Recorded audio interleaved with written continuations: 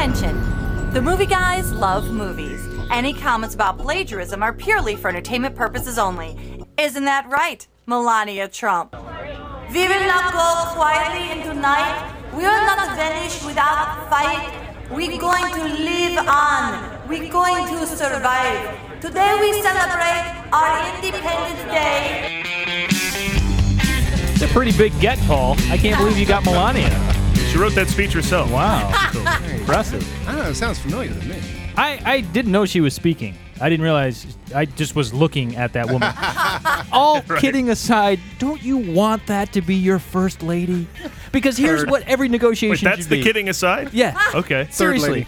All negotiations with Donald Trump as president should be, you know what, we're going to get to that nuclear proliferation, but first, can you have a chat with Melania? It's like that Seinfeld episode where the pretty girl walks in and everything, all the problems are solved. She doesn't get speeding tickets, she gets front row tickets. I am impressed that, didn't he run like a beauty contest for a few years there? And he's stuck with Melania the whole time. That's a lot, that's a whole lineup. 18 years they've been married. Huh? 18 years of, God, I'm old. of Miss USAs That's that right. he Yeah. could have had or had that we don't know about. That's right. 18 years of her having to have sex with him. I don't know if that's part of the deal. I don't think so. That poor He woman. knows the art of the deal, and that's probably not part of the deal. I just want her to be the first lady. Unbelievable. Third. The movie guys, here we are in the movie Showcast, your regular show that you get every week, part of the vast and sprawling movie guys empire. Hard to believe they got the floors cleaned in here after what happened. They had a lot of cats. You've reached ground zero for all things movies and comedy. We bring the two together right here on our show every week with rants, sketches, previews, characters, jokes, bits, banter, special guests, and more. You can expect that in the next hour or so as we broadcast from our studio, the Admirals Club, here in the heart of Burbank Airport's flyover zone. Every week, we bring you a brand new show. Absolutely. Oh, Paul, turns out I did not already win the Publishers Clearinghouse, even though the envelope said that I may have already won. Yeah, I saw that. You may have already won. Which is why I hurriedly opened it to find out that I did not already win. Hurley, is that a word? Hurriedly. Oh, nice. Which means I do not have the $10 million that I thought were in the envelope. I can see where you're sweating, but don't worry about it. The show is free. Oh, Whoa. okay. And we encourage you to follow us on social media at The Movie Guys on Twitter, Facebook, and Instagram, which is also free, and get interactive with us. Basically, just search The Movie Guys on Google, Yahoo, or Bing! And we come right up. I'm your host for the hardest working comedy show on the airwaves, Paul Preston, here with Bart Caius, Movies aren't about the details, they're about the big picture. Adam Witt, I told you to mind the store, Leo, not open your own franchise. and Karen Volpe. You guys, this is exactly how I pictured my death.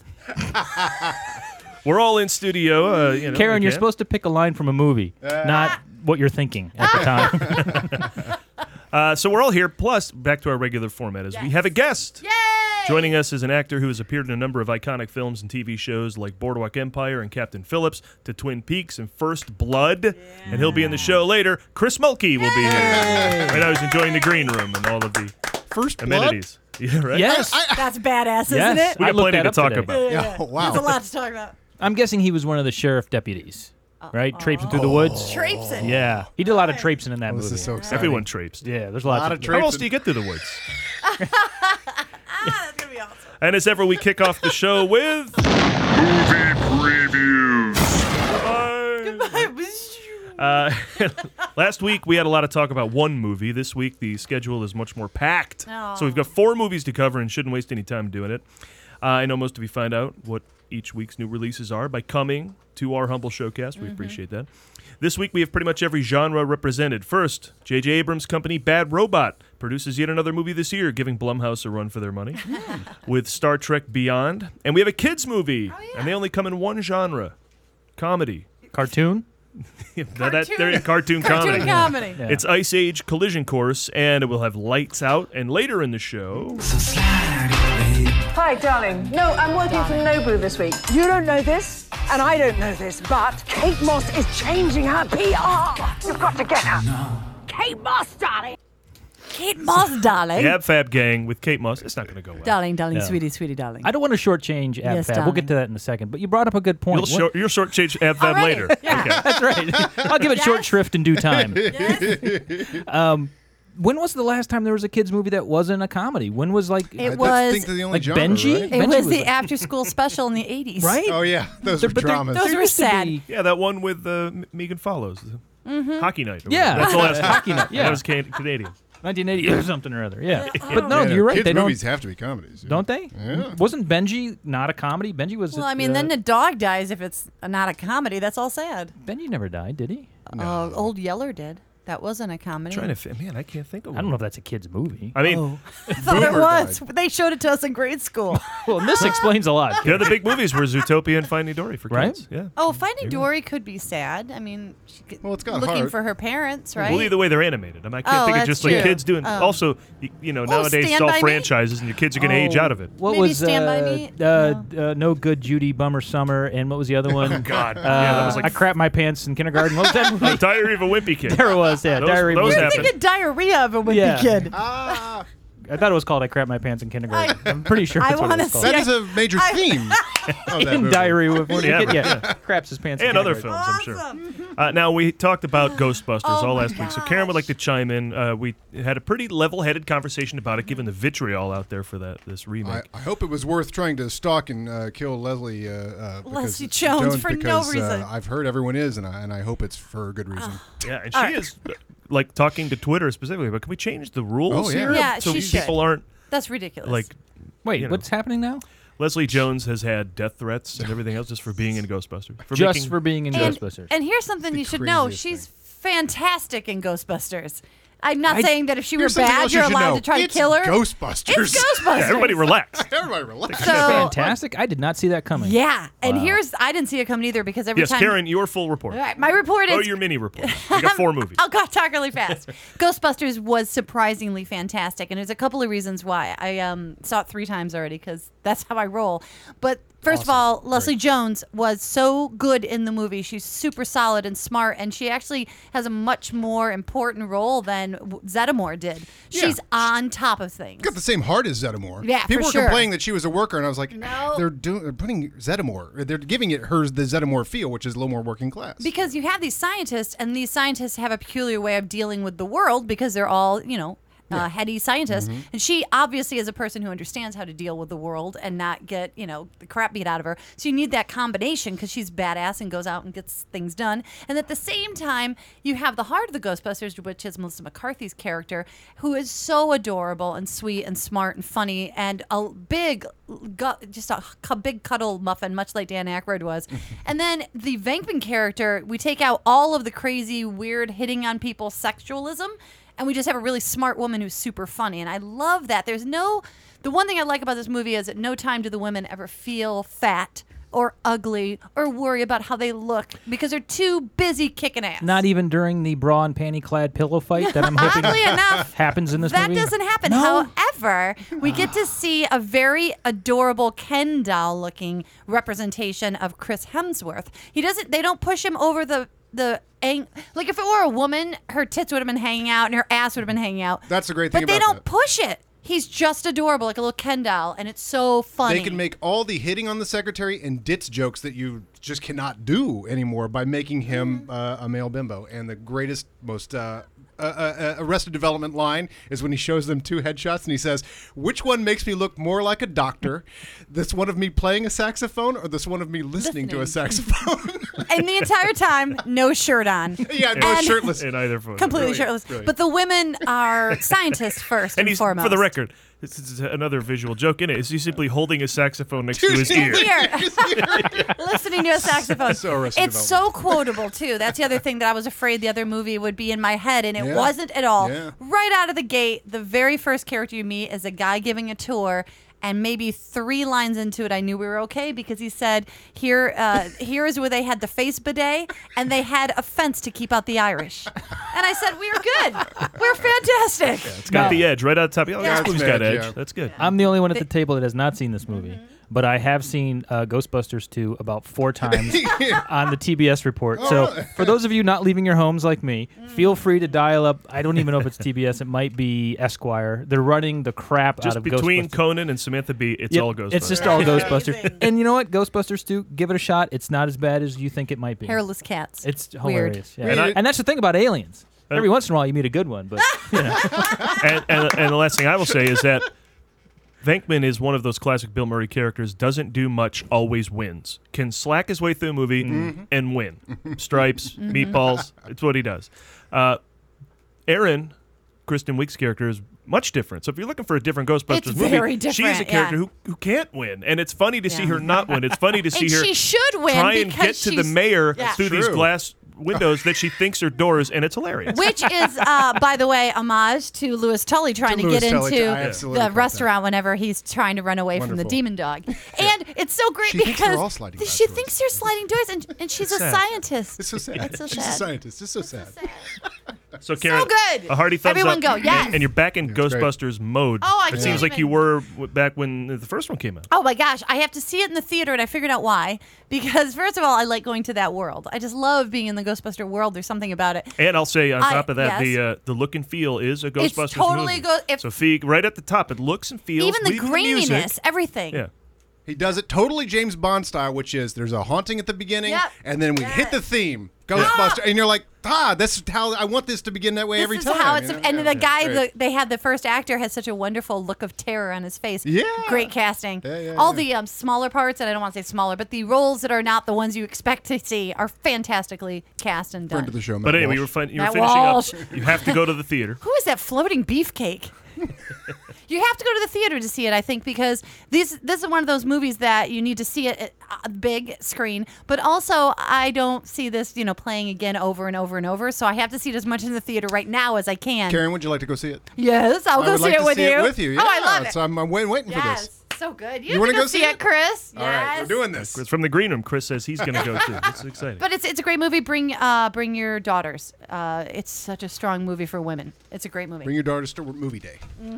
Well, let's get to our first film of the upcoming weekend. And bring men to movies that like women. Anyone who likes women. There you go. They should see it. Oh, I do. I'll go. Here's a There you genre go. film. Somebody must be pissed. All right, first movie. Like Batman and the Valley of the Dolls before it, Star Trek is going beyond. Adam, let's talk about it. Here we go.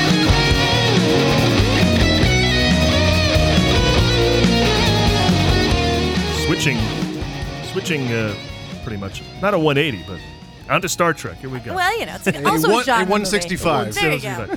Star Trek goes beyond J.J. Abrams in the third installment of the adventures of the USS Enterprise. Some posters have only the word beyond, making this very confusing for Toy Story fans who fear they've missed the prequel to infinity. The new crew of the Enterprise is now 3 years into their 5-year mission to explore strange new worlds, to seek out new life and new civilizations, and have all of that piss off their fans. This is the first Star Trek movie in the series not directed by J.J. Abrams, who left the series to direct another movie when he responded to this Craigslist ad. Wanted, a writer-director to reboot a famous sci-fi franchise. Must have previous experience restarting long-dormant beloved series with a rabid fan base, preferably named Star Something. This installment of Star Trek is directed by Justin Lin, director of Fast and Furious. Not to be confused with The Fast and The Furious. Fast and Furious is the fourth movie in the Fast and the Furious franchise. Oh, okay. Now, Too Fast, Too Furious was the sequel to The Fast and the Furious. Oh, yeah. I need But to The write Fast this and the down Furious later Tokyo in it. Drift, the movie Yeah. after Too Fast and Too Furious, wasn't really a sequel, but was eventually folded into the grand story design. Your point? Right, my point. My point is that this movie is directed by Justin Lin. All right. This director choice has led to some criticism that this Star Trek looks too fast and furious. Good research, guys. I probably could have told you that. If you're trying to point out that I don't need your opinion, well, I'm ahead of you.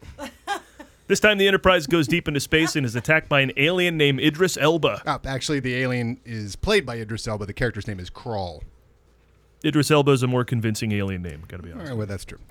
Krall's attack forces Kirk and anyone not wearing a red shirt to abandon the ship and seek refuge on an alien planet where Kirk must lead what's left of his crew in a fight for survival against a seemingly unstoppable alien army, all while trying to find a way off the planet and back home. There's also a new alien ally whose name is slightly different new facial makeup than Krall. Here's a clip where the Starfleet crew has to communicate with a whole new group of aliens. Yip, yip, yip, yip, yip, yip, yip, yip, yip, yip, yip. Oh, yep, yep, yep, yep, yep, yep, It may not be from the movie. Probably not from the movie, that clip. Krall attacks the starship without warning because he needs and wants a valuable ancient artifact that's on the starship, and because he's smart and he knows attacking without warning is the best way to attack. First rule of attacking: don't tell them you're about to attack. For those of you who may not know, Krall is a lizard-like dictator that gets his life force from sucking the life out of his victims. So if you ask me, Star Trek Space Vampires would have been a much better title. But apparently, Taylor Lautner wasn't available for the movie. Actually, Taylor Lautner was in Twilight, but his character Jacob was a werewolf. You really think any of our listeners know that? What is Krall's endgame? To turn everyone on the Enterprise gay, starting with Sulu. I don't think that's what happens. Oh, then you haven't been reading Twitter. Here's the scene where Sulu comes out to the crew.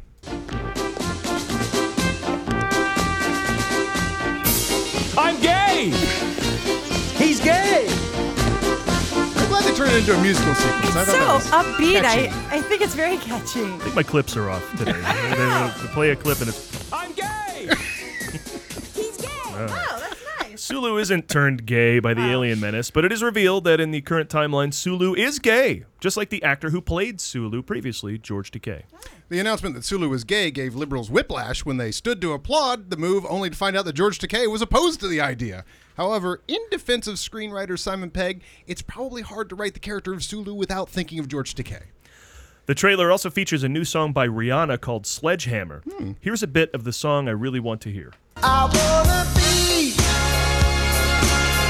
Sledgehammer. Paul, that was Peter Gabriel's Sledgehammer. I know. That's the song I really wanted to hear. Here's Rihanna. I hit a wall. I never felt so low, so low. Got an air of 007 theme to it. It does, It yeah. really sounds like a great 007 theme. I was about ready to make fun of that, and then I had that Not exact bad. thought. Yeah. Oh, God, I like this better than the last Bond song. Oh, I do too. That Bond song sucked. That That won one the that Oscar. Michael somebody or other sang. Wait, Paul, you didn't get to the part where she repeats a syllable over and over again. Hammer, hammer, track, hammer, track. hammer, Yeah. hammer, That she's hammer. big for that. If it worked the first time, do it over and Yeah. over. Sounds like Star Trek Beyonce. To sum up, if there's one theme that can encompass vocal movie fans this summer from Batman v Superman to Ghostbusters, Yes. is that they wish everyone would stop making movies. Please, boldly go fuck yourselves. All right, well, there's that one. Star Trek Beyond, everybody. I want to mark on the script, you need to bleep that. Yeah, you might want to bleep that out. We're going to bleep that. I forgot this movie was coming out. I've been so busy I with know. Ghostbusters. Oh, got excited. It gets There's exciting ano- these summers. Wow, there's a Star Trek movie. Right? There's a lot of summer left. Holy cow. We So- got Jason Bourne Oh coming. my We God, got we have Jason Suicide Bourne. Squad coming. God. I was Lots to do. paying attention during that Yes? preview, and it occurred to me that there is some backlash against this movie, that people are upset. Didn't we People like are the last upset. one he did? Wasn't the last one Upset great? about Loved it. everything. But didn't we like the last one? Well, No, I guess we They didn't. didn't. Well, also But we did. I mean, Yeah, I did. We all did. I did, but people had a problem that Khan wasn't Ricardo Montalban. Yeah. It's because, he's dead, so you can never do Khan again. Don't tell me you're going to ruin their childhood. Yeah, of course. Right. That's- Of course. that's- yeah, No, that's there's a always very vocal, simplistic minority of fans out there that shout a lot. But yeah, the last one was great. I thought the last one was great. It was great. The last one sold me. I never was a Star Trek fan until I saw that. Now I like everything about it. It's Benedict Cumberbatch so as good. Khan. it was good. I want to slap anybody. Doesn't think that's awesome. And the first one was fantastic. Yeah. It was What a way to reboot. Just say, we're going to change the timeline, do whatever we want. You know what? Forgiven. Boom. And have fun with it. And they And did. the same pluses with Ghostbusters. It's like, oh man, you really gonna have to cast someone with some real gravitas to cover Ricardo. Oh, never mind. He did. Okay. Yeah, you Cool. did. Guess Cool. what? There's a lot of really good actors out there. So, yay. And they're all in this one. I mean, Pine's great. Mm-hmm. But we're going to miss Anton Yelchin after this movie. Oh, I know. For anybody that doesn't What a know, horrible- Anton Yelchin died a couple weeks ago. Got Accidentally. a terrible way to go. How'd he get killed? A car. Go ahead. His car parked in his garage. He got out to do something, and the parking brake wasn't on, and it crushed him. But here to go Yeah. even worse, there was a recall on his car, that brand, because there was something wrong with the brake. It didn't go into park. Wait. Oh, there's some lawsuits. It's awful, dude. It's happened not- before, but Was not the car killed people? running? Yeah, he stopped to get his mail. So he was inside the gate. He stopped. He put it in park. Got out. Started doing something with the mail, and it just rolled back, and he couldn't get out of the way. So it was a slow death. It was like a slow, It's crunching, horrible. suffocating death. And it was something that Yes, the car Bart. manufacturer. I feel worse. They Thanks. knew about it, from what I understand. I did not know this. Yeah, it's bad. Well, those terrible. boys down at Bentley are going to hear it from me. I assume he was driving a Bentley, Mercedes. Jeep. I guess these don't Yeah. pay that well. So, listen, if you're not excited about Star Trek, maybe this will help.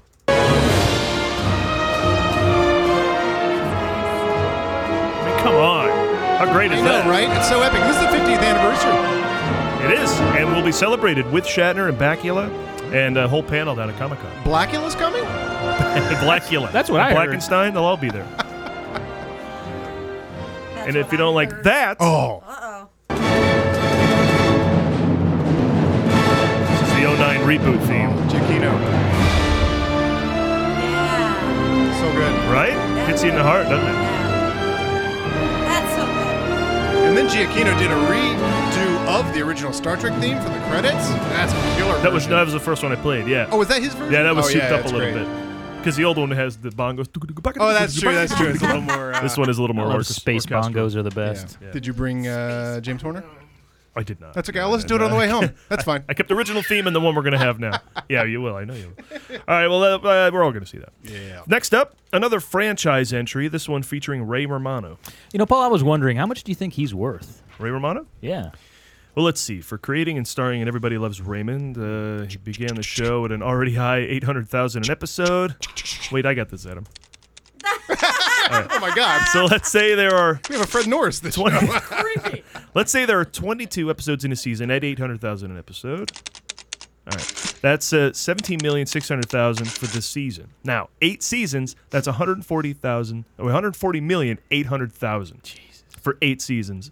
Well, let's not forget that the last 2 seasons of Everybody Loves Raymond, he was paid $1.8 million an episode. That's $39,600,000 per season, $79,200,000 for those last 2 seasons alone. So you take that, add it to the 8 seasons before, you have well over $200 million, and that's not including his other 40+ credits, which is additional income. Take away expenses, and you're probably looking at about $130 million. And now he's appearing in Ice Age Collision Course. Exactly, Paul. He needs the money. I have a feeling you want to talk about this. Let's do it. Here we go. It's a good thing he doesn't pay taxes on that. This is the 12th entry into the popular animated series, or maybe I'm just lumping in all the Land Before Times with it. In Ice Age Collision Course, the Ice Age gang unthaw funny Jay Leno, who teams with Japanese Inspector Pat Morita for cop antics. Godzilla's attacking the city. For the love of God, stay in your home. And they sent Tojo over here to investigate. Tojo? They're in there playing kabuki theater with Madame Butterfly. I ought to stir-fry your face. I don't know where you come from. I can arrest people from Japan all day long. That goes on and on. Sadly, Paul, that's not what happened. Well, it's what I wish happened. If you haven't seen an Ice Age movie, don't worry. The official description of this movie seems to have recycled the description of all of them in this hilariously generic description. Scrat's epic pursuit of the elusive acorn accidentally sets off a series of events that transform and threaten the Ice Age world. To save themselves, the Ice Age herd must embark on a quest full of comedy, adventure, traveling to exotic new lands, and encountering a host of colorful new characters. That was the new Ice Age movie, however, that you were describing, yeah? Does it matter? No. Scrat mistakenly sends a meteor hurtling to Earth, dooming an entire planet. This is not the first time an animated character has destroyed an entire planet, but maybe I'm giving the release of Madagascar 3 too much credit. A big asteroid is headed this way, and the gang decides that it's up to them to stop it. But how? Well, presumably by recruiting Bruce Willis and Billy Bob Thornton to blow it up with a nuclear bomb. Sure. And quite frankly, that's kind of where this particular Ice Age movie breaks down. Nothing takes you out of the moment like seeing Billy Bob Thornton on the screen. I believe this is a mathematical formula. The Friday the 13th constant, I call it, which states any series that goes long enough will eventually end up in space. Well, looks like the climate change debate rages on. Although we're not too sure which side of the debate this particular movie is on, because this time around it's an asteroid that threatens their very existence and not some magical, mystical phenomenon like ozone or El Nino. Titan AE's John Leguizamo, Welcome to Mooseport's Ray Romano, and National Lampoon's Loaded Weapon 1's Dennis Leary return as Sid, Manny, and Diego. They're joined by Scrat, Shira, Gertie, Dagwood, Marmaduke, Kathy, and Rex Morgan, MD, I think. You know, if it weren't for these Ice Age movies, John Leguizamo wouldn't be working at all. No, wait, I think I read that wrong. What I meant to say was, if it wasn't for these Ice Age movies, John Leguizamo wouldn't be working at all. I don't think I heard a difference. Oh, you did. You did, Paul. And so did John Leguizamo. But as the Macklemore song in the trailer, and every trailer, will tell you, tonight is the night. They'll fight till it's over, because they'll put their hands up like the ceiling can't hold them. Can we go back? This is the moment. Tonight is the night. We'll fight till it's over, so we put our hands. You know, I'm worried about the upcoming generation because their music has in no way prepared them for the fact that some nights are not the night where everything will go awesome. Eventually, the characters of Ice Age face an equatorial warming due to high CO2 levels that ushers in the Holocene epoch, which will all be detailed in the next film, Ice Age, An Inconvenient Truth.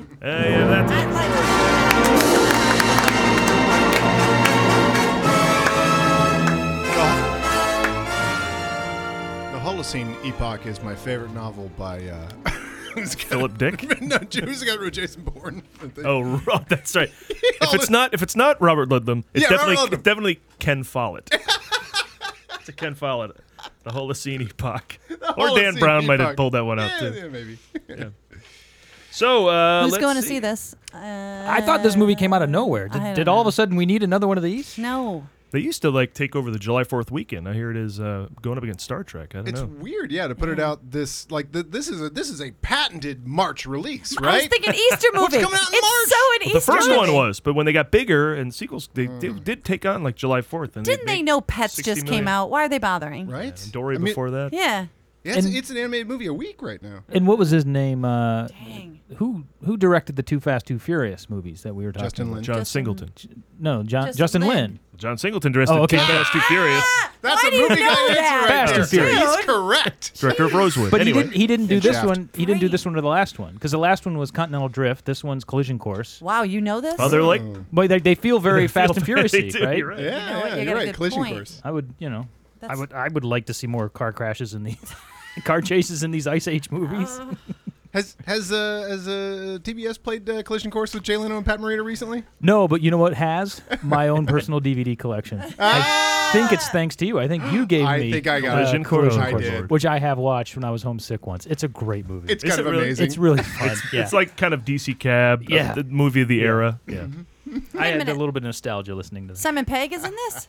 Simon Pegg is in this. Yeah. I love Oh. Simon Pegg. Simon Pegg Week I continues. don't have to see this, though, do I? Even if I love Simon Pegg? No. Okay, good. There's only did a lot of other movies you haven't There seen. is I was no a little law worried. requiring that. What's the one I you did. saw? I like that. I love Simon What's the one you Pegg. saw with Lake Bell that you enjoyed? I don't remember the name Man of Up. it. Man Man Up. Up. What a Everything. great movie. Yeah.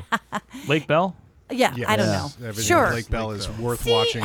I don't know. She was In playing a image or funny video character. I didn't pay attention how big her Was she in boobs were. Jag? Was that Jag? No, who it's was it? Catherine Oh, Bell. Lord. Um, You got half the of Bell it right. twins. The bells Okay. are ringing. The bells are ringing with those girls. You know, this movie, it's about the Ice Age, but I feel like it's happened longer than been going on. than the Ice There must Age. have Or been an some epoch. melting in this series Yeah. at some point. This must be the fifth or sixth one of these, which I'm like, really? supposedly means I should see all of I did them. see the first one. I'm such a Pixar nut. I mean, anything less than that, I kind of am spoiled by Pixar. These have been around so long that they date back to when CGI was really bad, and now they are currently just doing bad CGI to save some money. Honestly, Oh, that's right, because they really can't change the never need to look really of it. up their game. And all these movies look loony. The Storks movie that's coming out, the Trolls movie that's coming out, they're all just like, hey, here's 100 million jokes. Angry Birds is like, it's like, let's That's slow the nice it down. thing about Ghostbusters. They slow it down. At one point, it gets a little heavy special effectsy there, I think. But then the third time I saw it, I understood what was happening. The finale. Yeah. Yeah, It but took me a second. But directly to the animation point, Finding Dory. I mean, did they just take their time and they know they have characters who they're going to make you care about, and not just like you kind of care about the characters, but look, jokes. Yeah. Yeah, I mean, but these people know they're competing with that. They're like, well, look, that's got all the heart. We've got to distract. No, Ice Age. They stand behind Finding Dory and go, whoa, hey, over here. It's true. You're right. Ice Age has always kind of gone for jokes. That's I mean, Yeah, they got it's their Dennis Leary and Ray style. Romano. Mhm, absolutely. And it's a mastodon and a squirrel. Yeah. All right, let's get to the next movie. Now that you put it like that, Adam. A week after Ghostbusters featured strong women persevering against all odds, in the interest of equal time, Absolutely Fabulous presents hard-drinking, promiscuous, ne'er-do-well women. How often do they do well? Ne'er. They ne'er do well. I see. Oh, God, I can't believe you're still alive. Our thoughts exactly. Let's talk about it. Oh, come on. That's from the movie. I know. It's summertime, which means hot flashes. And nothing says hot flashes like Absolutely Fabulous, the movie. Absolutely Fabulous, the movie continues the adventures of Adina and Patsy, the mean, shallow, alcoholic publicist and fashion editor chums, on a screen as big as their egos. Now, if you don't know the show, then I won't sound like I looked most of this up. Absolutely Fabulous is a cult show enjoyed by gay American men and, I assume, British people that lampooned superficial, elitist, rich snobs. Kind of the Kardashians meets something you can watch for an hour and a half. Creative Jennifer Saunders and co-star Joanna Lumley returned to the roles they created on the show that ran for 20 years in the UK. And if you don't know anything about British television, the next stat is going to make sense for you. In those 20 years, they made 39 episodes. So just 30 more years until syndication, everybody. Unlike the BBC show, the movie isn't stuck with 4 locations and shot on whatever terrible video format they've been shooting on in Britain for 80 years. The film version takes our heroes to the most fashionable sections of London, where they commit a huge fashion faux pas. They kill Kate Moss. And there was much rejoicing. Now, I don't want to say that the British tend to react, but apparently getting Kate Moss wet is a national incident. Getting Kate Moss wet, well, that's more than Johnny Depp could ever say. Then they end up... Are we in hee-haw? I've been wanting that drop for so long. It's amazing. Then they end up on the run, Brexiting to the French Riviera, where, like the zebra, their stripes of boozy pretension will blend in. The most shocking thing about the Ab Fab duo, after Yes? 25 years of them smoking and drinking, their livers and lungs haven't caught up with them. Paul, look, if you're worried about plot, then maybe this movie isn't for you. But if you want to have a good time and forget about how the whole world is going to hell, well, then you can't beat watching a couple of drunk British broads stumble around quipping funny lines with a funny accent. If we American audiences learn one thing from British sitcoms, it's that we don't really need to understand what people are saying as long as they're saying it with a funny accent. Save your breath and cure your parts. Hey, look, she wants a heck of 2 roof lights, the stylish house frame furniture, and Scar cushions with matching shack by cover. There you go. What he said. It sounds like there's a dog panting in the background. There is. It's like, Now, the way these people say stuff is just hilarious. I honestly do not understand. I went and watched a couple clips today. I don't understand what they're saying most of the time, but the way they say it is always funny. You can take any other serious script and have John Cleese say it, and it's just a scream. It's funnier, yeah. Yeah, that's true. I know you guys probably won't see this, so I'll go and Probably see it not. and give you a full report. But I like these ladies. I think they're fun. Well, this made me want to watch the show. I'd watch the show. I don't know if I go see this movie. I worked with this director who, now that I put it together, really reminds me of this. The lady at Downey who's, darling, sweetie, darling. Darling, here's what we need to do. Marsha. Darling, yes. You need to speak faster, louder, and just face down stage. You're like, oh, all right, Marsha. Face down on the stage? Face down on the stage, darling. Darling, just move down stage. She does a lot of that, right? You know. The character Jennifer Oh, yeah. Saunders in this, like when Kate Moss dies, Kate, she's, You know. She just sort of whittles down to, Do you think the British people think it's funny the way they sound? Because I agree with Adam. yeah. There are some lines in that are just absolute, So dry. They're dry and they're just custodial lines. They're just moving the plot along, but they sound funny. Yeah, it just makes me laugh. Dry and droll. And I'm wondering if the British hear that same sense of humor in it. Yeah, or does that just come off like, oh, that's a "Hi, line of how are dialogue. you?" Yeah, so- exactly. You guys made a joke in the script about how it's like the Kardashians, and in a way, this was so interesting that it's before the time of when we actually had reality TV, and the idea of all this excess was acceptable. So when these two did these characters, they were so ridiculous, and now it's not a big deal. Yeah, it was very un-PC That's when they crazy, started, but yeah. now it's like, we Oh, know they're just- people like this. So it's become in style, oddly enough. By the way, to that last point, though, I've heard people from other countries laugh at when Americans get very American. Like if you hear someone from Britain do an American accent or some foreign country, they will hit they will talk like this. They will get the, and so you gotta bring ours in. Just bring in ours, and whenever you do way. kind of talk in a particular way like that, people from other countries will kind of. I've always wondered how people in other countries and other languages make fun of English. We can make gibberish Japanese, we can do gibberish Chinese with just nonsensical words. But how do you mimic nonsensical words in English? And somebody once said, I think Matt Larson, movie guy, friend of the show, Matt Larson said that people in foreign countries will just go hern, hern, hern, hern, hern, hern, hern, and that's their impression of Americans instead of like ching chong, bong, gong, gong, when we do hern, hern, hern, hern. It was hern, hern, hern, hern. Sounds like our show every week. I've worked up at Universal Studios, and it's funny when you hear the foreign language announcement for a show that's starting. It's like, starting in 10 minutes, Waterworld. Then you hear Waterworld, Sea War Spectacular. Hern, hern, hern, hern. All right, let's get to our final movie of the big weekend. Counter-programming week hits for the cycle, adding a horror movie to the female-oriented British sitcom and animated children's movie, all falling under the description of not Star Trek.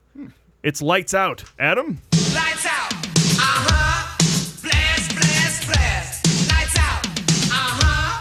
Blast, blast, blast. James Wan, the director of The Conjuring and Saw, sets a new standard for low budgets by making the plot of Lights Out revolve around not lighting a movie. In a plot as relevant as the 2016 presidential race, a malevolent spirit invades a household, keeps them up at night, and refuses to leave. Teresa Palmer plays Rebecca, a single mother with a bit of a haunted childhood. And when she discovers her brother is experiencing the same haunting she did, well, then it's time for Mom to spring into action and lay down some super parenting on her son. I want to tell you a story. Long time ago, I had a friend named Diana. Now that's the mother, right? I think that's Teresa Palmer's mother, played by Maria Bello. Okay, maybe. I thought so, but all the last names are different on IMDb. I don't know. It got confusing. The kid's not her kid. The point of the joke is they're related, and she scares the crap out of him while she's trying to calm him down. There you go. She's literally like, whatever you do not turn the lights out. All right, let's hit it. Let's go. Let's get to bed. That's like my mom. Thanks She either would do sis that. or mom, right? The child will never close his eyes again. Somebody is not being good to this kid. I don't know if it's his mother, his sister, but you just don't do that. That's the point. Okay, right before you go to bed, let me just throw this at you. But she came back. She's gonna stay Here you go. as long as you keep the lights out. Holy Good night. Good night. Good night. Jeez. I was afraid I'm of the terrible dark. at this. Good night. Don't let the bed butts bite. Calm and reassuring. All right, on. Whew, okay. Lights Out from Keep It Simple, Stupid Productions is a movie made out of one scary gimmick. Wherein you turn the lights out, a spooky silhouette appears, only to disappear as soon as you turn the lights back on. Then, when you turn them out again, the spooky silhouette reappears. And every time you turn the lights out and then back on again, the spooky silhouette gets closer and closer to you. I think I know how to solve this problem. Yeah. Oh, no time for that. Let's play a clip. Oh, okay.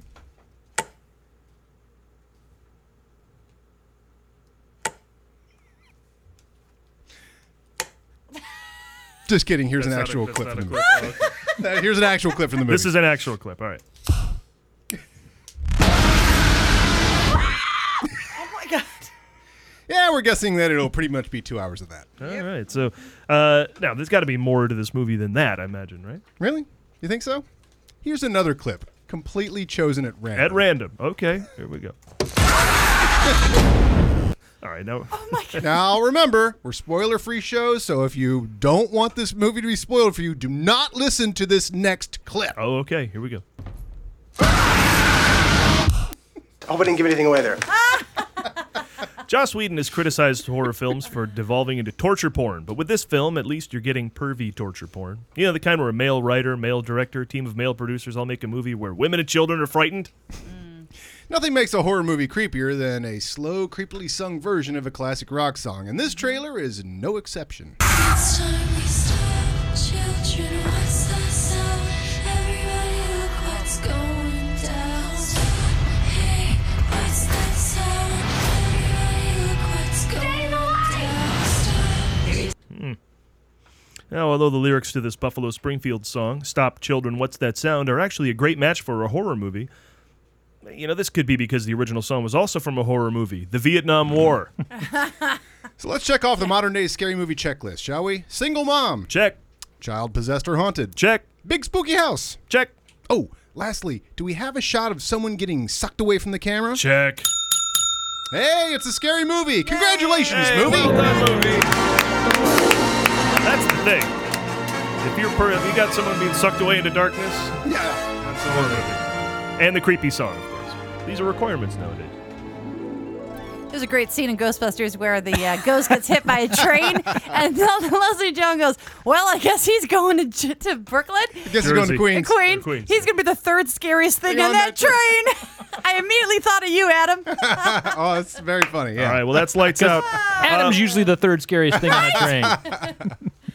All right, well, we have enough of these movies. We have entirely new nonsense to get on with, and that involves our guest, an actor who's been on Twin Peaks and films like Captain Phillips and Whiplash, Chris Mulkey, and he'll be back with us here in just a moment.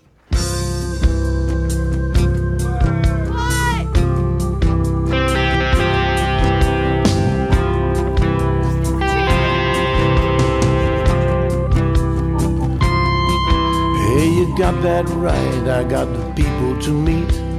Finding myself every day more complete. I got no money in my pocket, but I know I'm on my way. That is the music of our guest today. We'll get into that a little bit later as well. But our guest is an actor who's been on Twin Peaks and films like Captain Phillips and Whiplash. Chris Mulkey is with us. Hey. Nice to be here in Burbank. Yeah. There's the official intro. Thank you. So I just want to get this out of the way. Uh-oh. Go. A lot of people come up to you and they go, "Loved you in American Pie." No, I loved you in American Beauty. Loved you in... They think you're Chris Cooper. You get that? Yep, I do. Thinking man's Chris Cooper. Yes, but I'm a foot taller than he is, and I'm funny. Well, you're that's hilarious. true. But I once pretended to be Daniel Day-Lewis, who was a foot taller than me, and that didn't bother anybody. I have to confess to you that one time I was in an Irish bar, and I was drinking with my friends, and these two girls came up and said, oh my God, I know who you are. I know. I said, well, that's great. It's nice to meet you. She says, Chris Cooper. I said, I'm really. She said, no. Then she rambled off a bunch of Chris Cooper things, and she said, I just want to buy you and your friend a drink. And I went, yeah, I am Chris Cooper. She said, what do you have? I said, we'll have 2 whiskeys and 2 pints of beer. That's Thank you, right. guys. That's how I it should pimped be. myself. I'm just whoring for glory, and that's just the way it But is. every bit as accomplished as he is, which is hilarious because they're mistaking you for the famous person that you are. I'm sure. I'll bet you a box of donuts, plain or assorted, that he gets the same thing. It drives me freaking nuts. But we're so different in our work, it's like it's amazing. So Have you ever worked with him? No. How could I? It'd They'd have to play brothers. No, it'd be the Mirror Show or something like that. You didn't do that remake a carbon copy or anything? We walk alike, we talk alike. I did it. No, I haven't. No, I haven't. Well, you do have 217 IMDb credits, which might be the record in this. Yeah. We had Beth Really? Grant, and you know Beth Grant? Yeah. She had over 200. Really? Yeah. Well, I'm gonna go to Miami and do Bruno and Naomi's Blind Date. I'm doing that movie. Sounds like a porno. Check a cow now. No, it's not. It's not. I play an INS. I do have this for you. I saw you were growing some facial hair. I have a porno stash. Nice. That's why I was wondering about that being a porno. Well, just saying. it's Miami. It's just kind So of. that's to play a INS agent? I play an INS agent. Yeah, that's exactly right. Yeah. Do they give you stunt pay for the mustache? Do you get paid extra? This is called a flavor saver. Explain. Not really a mustache. Again, not a porn movie. Don't have it explained, Karen.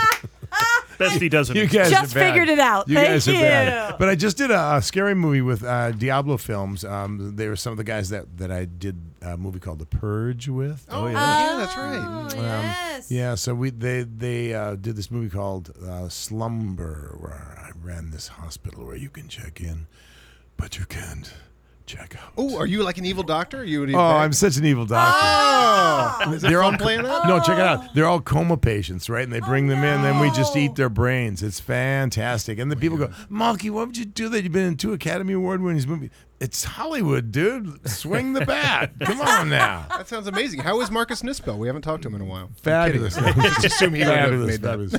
We had cocktails. What is that? That's Michael Bay's company. He usually works with. Yeah. Yeah.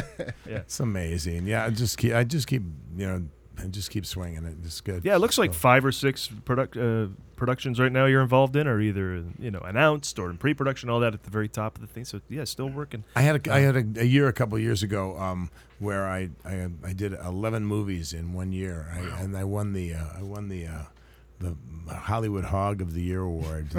Good. Somebody we know should. Yeah, yes. That And a means bunch you of people were. that look somewhat like you going, come on, man. That guy again. Chris Cooper sitting in the back like, Haven't seen him in a while. All right, give me the trick chair. I almost fell off backwards. That's all right. That's all right. That's a good joke. So I've always been curious about working on a horror movie because I assume that it's not dark and spooky and scary while you're shooting it. That's true. What is the mindset that you have to get into? I think comedy's easy to get into when you're on set, and maybe action adventure's even easier. But here you're in this totally dark place, but I'm assuming it's lit. I'm assuming there's a bunch of people standing around. No, it's completely terrifying. Is it? Yeah, the drive, just the drive to the studio is terrifying. You get out of your car and this is Chris, what? You know, and then okay, I'm fine. And you walk inside, and then you sit down in your dressing room, and all of a sudden the door closes. You know, it's terrifying. The whole time is terrifying. Yeah, Is it written up? No, it's. I'm asking a serious question, Chris. There's some craft services. Some directors are so serious. Do they make you murder someone before you actually come to the set? You're in that mindset. I have taken lives. I've eaten brains. Yes, I've eaten brains. I ate monkey brains in preparation for the slumber, which was but they were really nice to me and helped me out at the. I want to thank the LA County Zoo because I ate monkey brains there, and that was great. You know, but that's my tax stuff at work. Yeah, they got more monkeys than they know what to do with. Or let's go back. It's usually a studio that's got more monkeys than they know what to do with. Yes. Let's go back to First Blood. Yes, let's go back. First Blood. I mean, legendary. Let's go back to First movie. Blood now.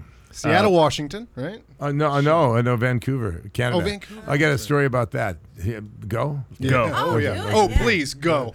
Go on this Children, one. let's all join hands. So I just done a film with Brian Dennehy down in Mexico, right? And so then we got cast in the same film, and so I'm going, yeah, this is cool.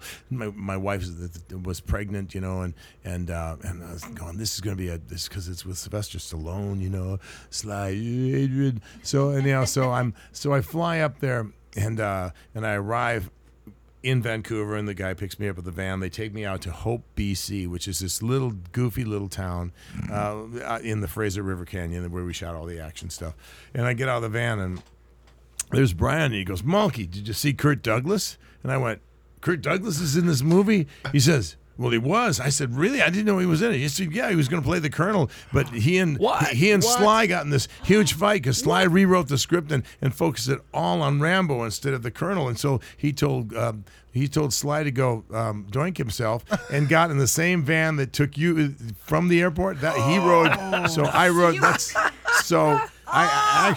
I sat in the warm seat that was warmed by Kirk Douglas. Hollywood legend ass of Hollywood legend. Yeah, ass warmth. You know, I mean, if you can't have actually like shake someone's hand, ass warmth is just shared. That Kirk Douglas ass warmth may have been the career extender that you've enjoyed up till now. Good.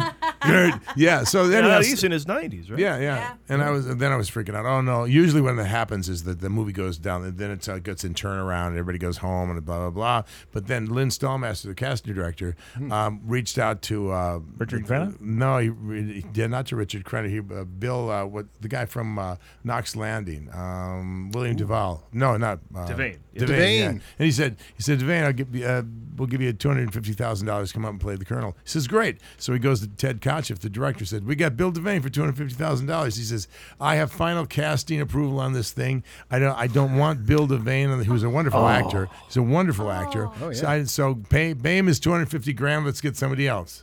Wait, so he didn't pay or even play? Wow. Bill Devane got paid not to be Troutman? Mm-hmm, exactly. My God. Yeah. Rolling Thunder's Bill Devane. Yeah, and then he came up, and then Richard Crenna came up, and he was great. And then a couple of years later, my wife Karen Landry went down to Mexico and did On the Wings of Eagles with Richard Crenna and Burt Lancaster, and that really fried my grits because I think Burt Lancaster was like one of the legends. I would have. Oh yeah. I wanted some ass warmth from. I was gonna say. I wondered if she got his ass warmth. I'm sure. Probably. She'd probably Kurt probably. Here, Karen, come on over. It's a joke. Sit on my lap, okay? No, anyhow. So that's my Kurt Douglas Rambo First Blood story. So who are you in First Blood? You're one I played Deputy Ward, who fingerprints against Rambo in the first thing. He won't let me finger. Oh yeah, you get no. Yeah. Will, he won't let me fingerprint him. Try harder. Get your hand down there. Yes. And then we go inside. know And, so well. and then I pull the knife on him and I say, "We're gonna shave you now. I hate to cut your throat." And then I turn into the Viet Cong guy. And then you fight. We fight, and then we go out. We chase him out through the woods and chase him everywhere. Yeah. So you were in all the action sequences. Mm-hmm. When do you get killed in the movie? I got tied to a tree, and then he flew. Fair question for anybody in a Stallone movie. Yeah. When do you get killed in the movie? What was your death? I got tied to a tree, and then first of all, he jumps me in the forest and breaks. Oh, he comes out of the tree Summer. and lands on top of you. Yeah, that's he you. lets it Okay. bang, yeah. And then he ties to a tree, and then I go, Will, and then Will. Yeah, you're a turns decoy around. to bring in the other Yeah, guys. and then Yeah. I'm like the goat in the cage, or the alligator to trap the golden alligator from the Nile. That's another movie. Anyhow, so Rambo First Blood. That's the short story of that. Awesome. I haven't seen it in a long time, but now it deserves a reviewing. Oh, and my daughter, it's like a Mulkey watch. Yeah, Mm-hmm. My daughter Amelia was born on the set, basically. Oh, cool. So yeah, it was a cool film, and I remember Brian Burdena. He said, "Mulkey, if this movie makes a nickel, I'll eat my hat." Wow. Oh. Happy dining. Yeah. So let's blow through your IMDb here. Let's see. Yeah, oh, God, just, what do we have? MASH, Charlie's Angels, It's Waltons, just like with White that audition Shadow, where people make you Chips. do Mash. something from it. Chips. All right, it's 48 hours. Oh. 48 hours. Wow. One of the legends. Yeah. Another great movie. Yeah, I was up at my lake place, and I'd done another movie with Walter Hill called Long Riders. With all the brothers, the Carradines, the Keaches, the Quaids, and so they called me up and said, "Mulkey, will you come play a cop in the movie?" So I flew out from my lake place in Minnesota, and I spent 48 hours working on the movie 48 Hours. That's perfect. And then I flew back to my lake place. That's awesome. Now, when did you die in that movie? I didn't. Oh, I didn't. what? No, but I gave Nick Nolte and that young deputy of his, the funny guy. Who was that funny guy, right? That untested Saturday Night Live actor. I gave him a good dressing up. I'll tell you that. So that was me and Bill Cross scream up and jack them up and stuff like that. It's fun. Let's see. Blah, blah, blah. Dukes of Hazzard, Magnum awesome. PI, Remington Steele. Remington Steele. Gary Shandling Love Show. that show. Gary Shandling. The Hidden. The Hidden. Oh man, Jack Shoulder. What an under-seen movie by many people. Oh man, we won the. You don't know The Hidden, Adam? No. Worth I checking don't out. either. We won the World Science Fiction Award that year. We snatched it from the jaws of RoboCop. This little movie, I think it was like ours was like a $5 million movie. RoboCop was like, $45-50 million movie, and that was just what, So Is that the Robert Shea Days of New Line Cinema? Bob Shea, yeah. Bob Shea's a buddy of mine. I did another movie called Quiet Cool with Bob that was really cool about with marijuana. James Remar? Yeah, Jamie. Yeah. Yeah, it was great. Yeah, Jamie. Yeah, he's cool. Is there like and please just tell me yes, even if there isn't, just a club where like Michael Ironside and James Remar, Please tell me. and all these guys hang out. And you and all these guys hang out. Yeah, and just reflect on awesomeness. It's kind of there's kind of a little club of us that we all bump into each other in these kind of clumps. So you look around and you go, geez, look at all these people. You're the thing. I did the movie with you and your fucking damn things. Just like anecdotes are flying. You get a bloody nose. They're flying around so much. It's like crazy. Commando villains and Cobra villains. Oh my God! Yeah. Didn't I kill you? I'm at the. This is great. So I'm at an Academy Awards like soiree, and where they can drink all you want. And I try not to do that. And in Beverly Hills somewhere. Oh God, And anyhow, I'm in the place, and Ethan Hawke walks in, and we did the Purge together, and he goes, Mulkey, and I go, Ethan, what's up? And he comes up, slapping the back. I said, man, can you believe how much money that thing made? Oh yeah, it was great. I said they're doing the second one. I mean, are you doing it? He said, he looked at me, he said, dude, you don't remember? You killed me in the first one. You shot me. I'm dead. What are you talking about? God. I said, I need it. Can I get you a drink? That's awesome. It's just the worst. I love the Blumhouse movies. That's such a. I love their very tight production style, and it's just any experience. Anything interesting about that? how those movies are created. Is it too cheap? Is it too? It's too really efficient? fast. It's really Yeah, it's really they really shoot really fast. fast. There's a lot of velocity behind them, and I kind of really like that. You know, I like the fast stuff. On Boardwalk Empire, we were so slow. Oh my God, the lighting things were like all too precious. Like, how long was the production schedule for Purge? For the Purge,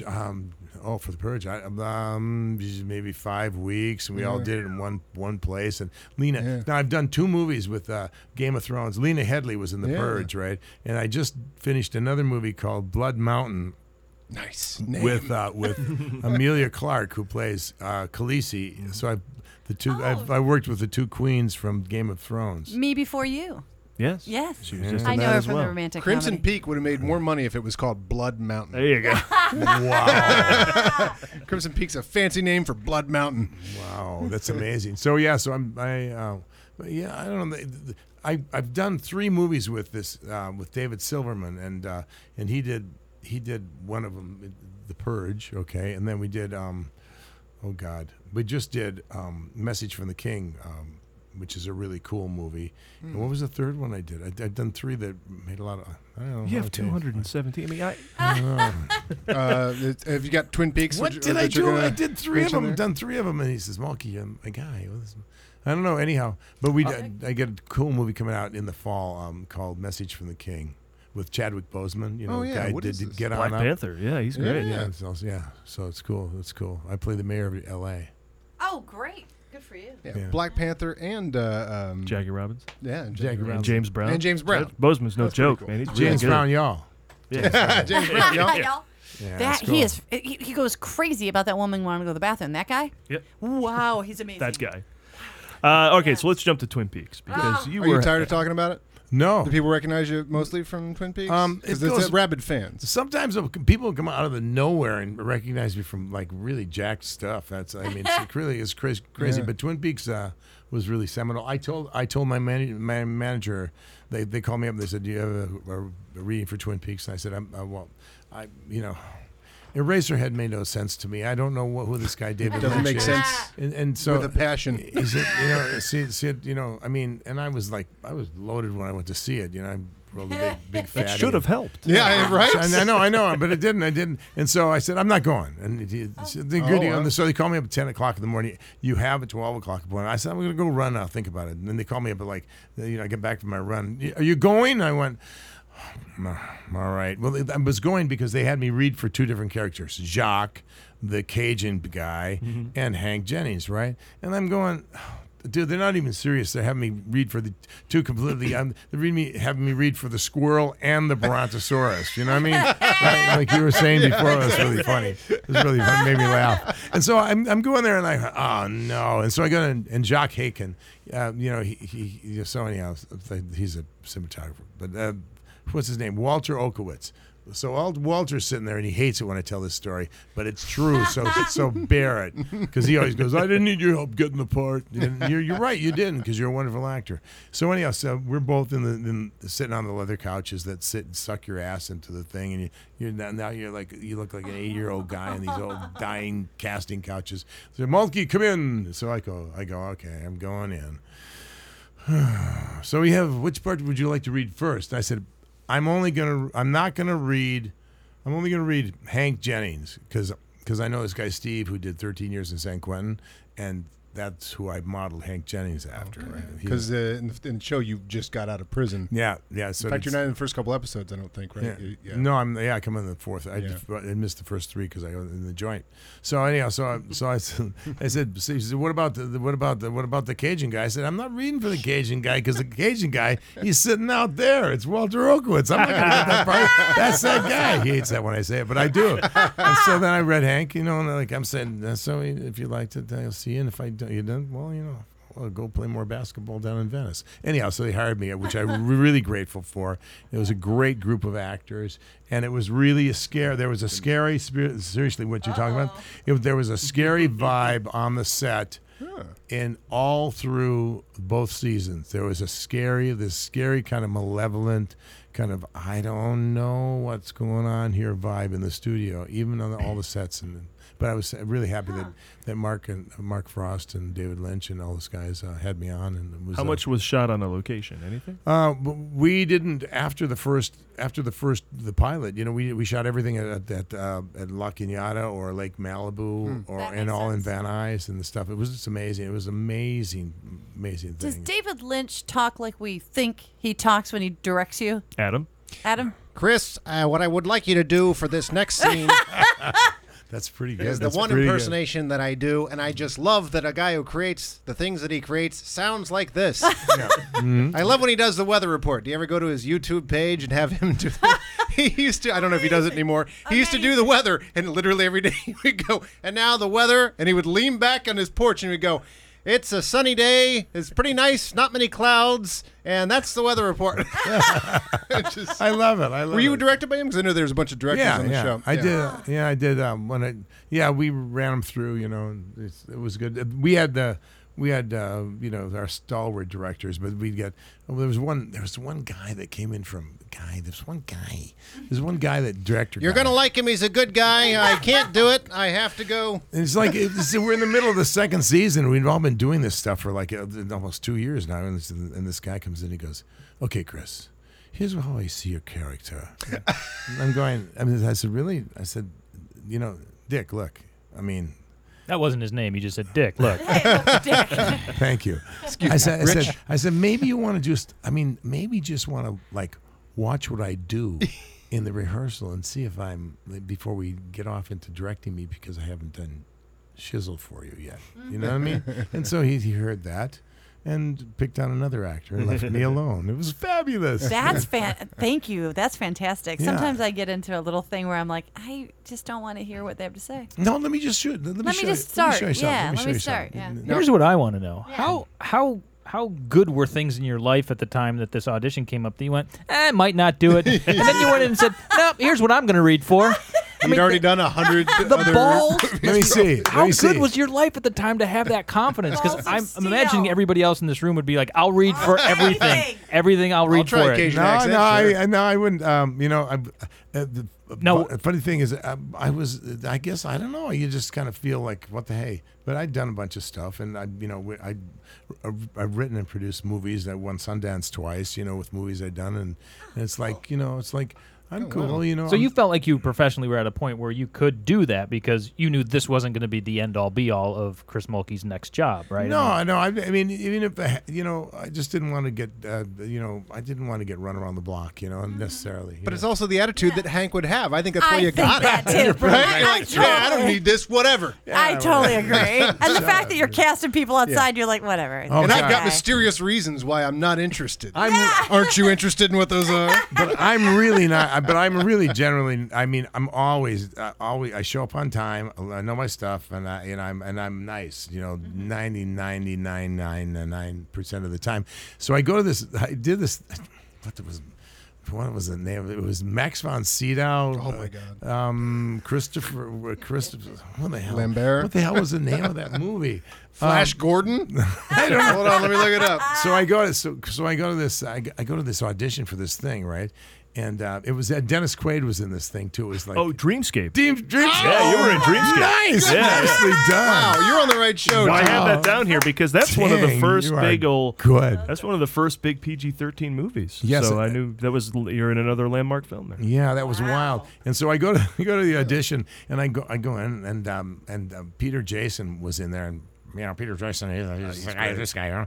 Hey, Mulkey, what's going on? Because we had done the Walter Hill film. We'd done 2 Walter Hill films. And, what's going on, Mulkey? You think we're going to get this piece of shit? Okay. I didn't say that word. And so then I go, okay, great. So I go in, I walk in, and I sit down, and there's this guy, Bruce Cohen Curtis, this guy in a camel hair suit hanging behind this thing is very nice, And he looks at me and he goes, I sit down and say, hey, how you doing? And it's blah, blah, blah. I say, Joe Rubin, I knew Joe, the director. And he goes, he looks at me, and he paused, and he goes, it's not going to work.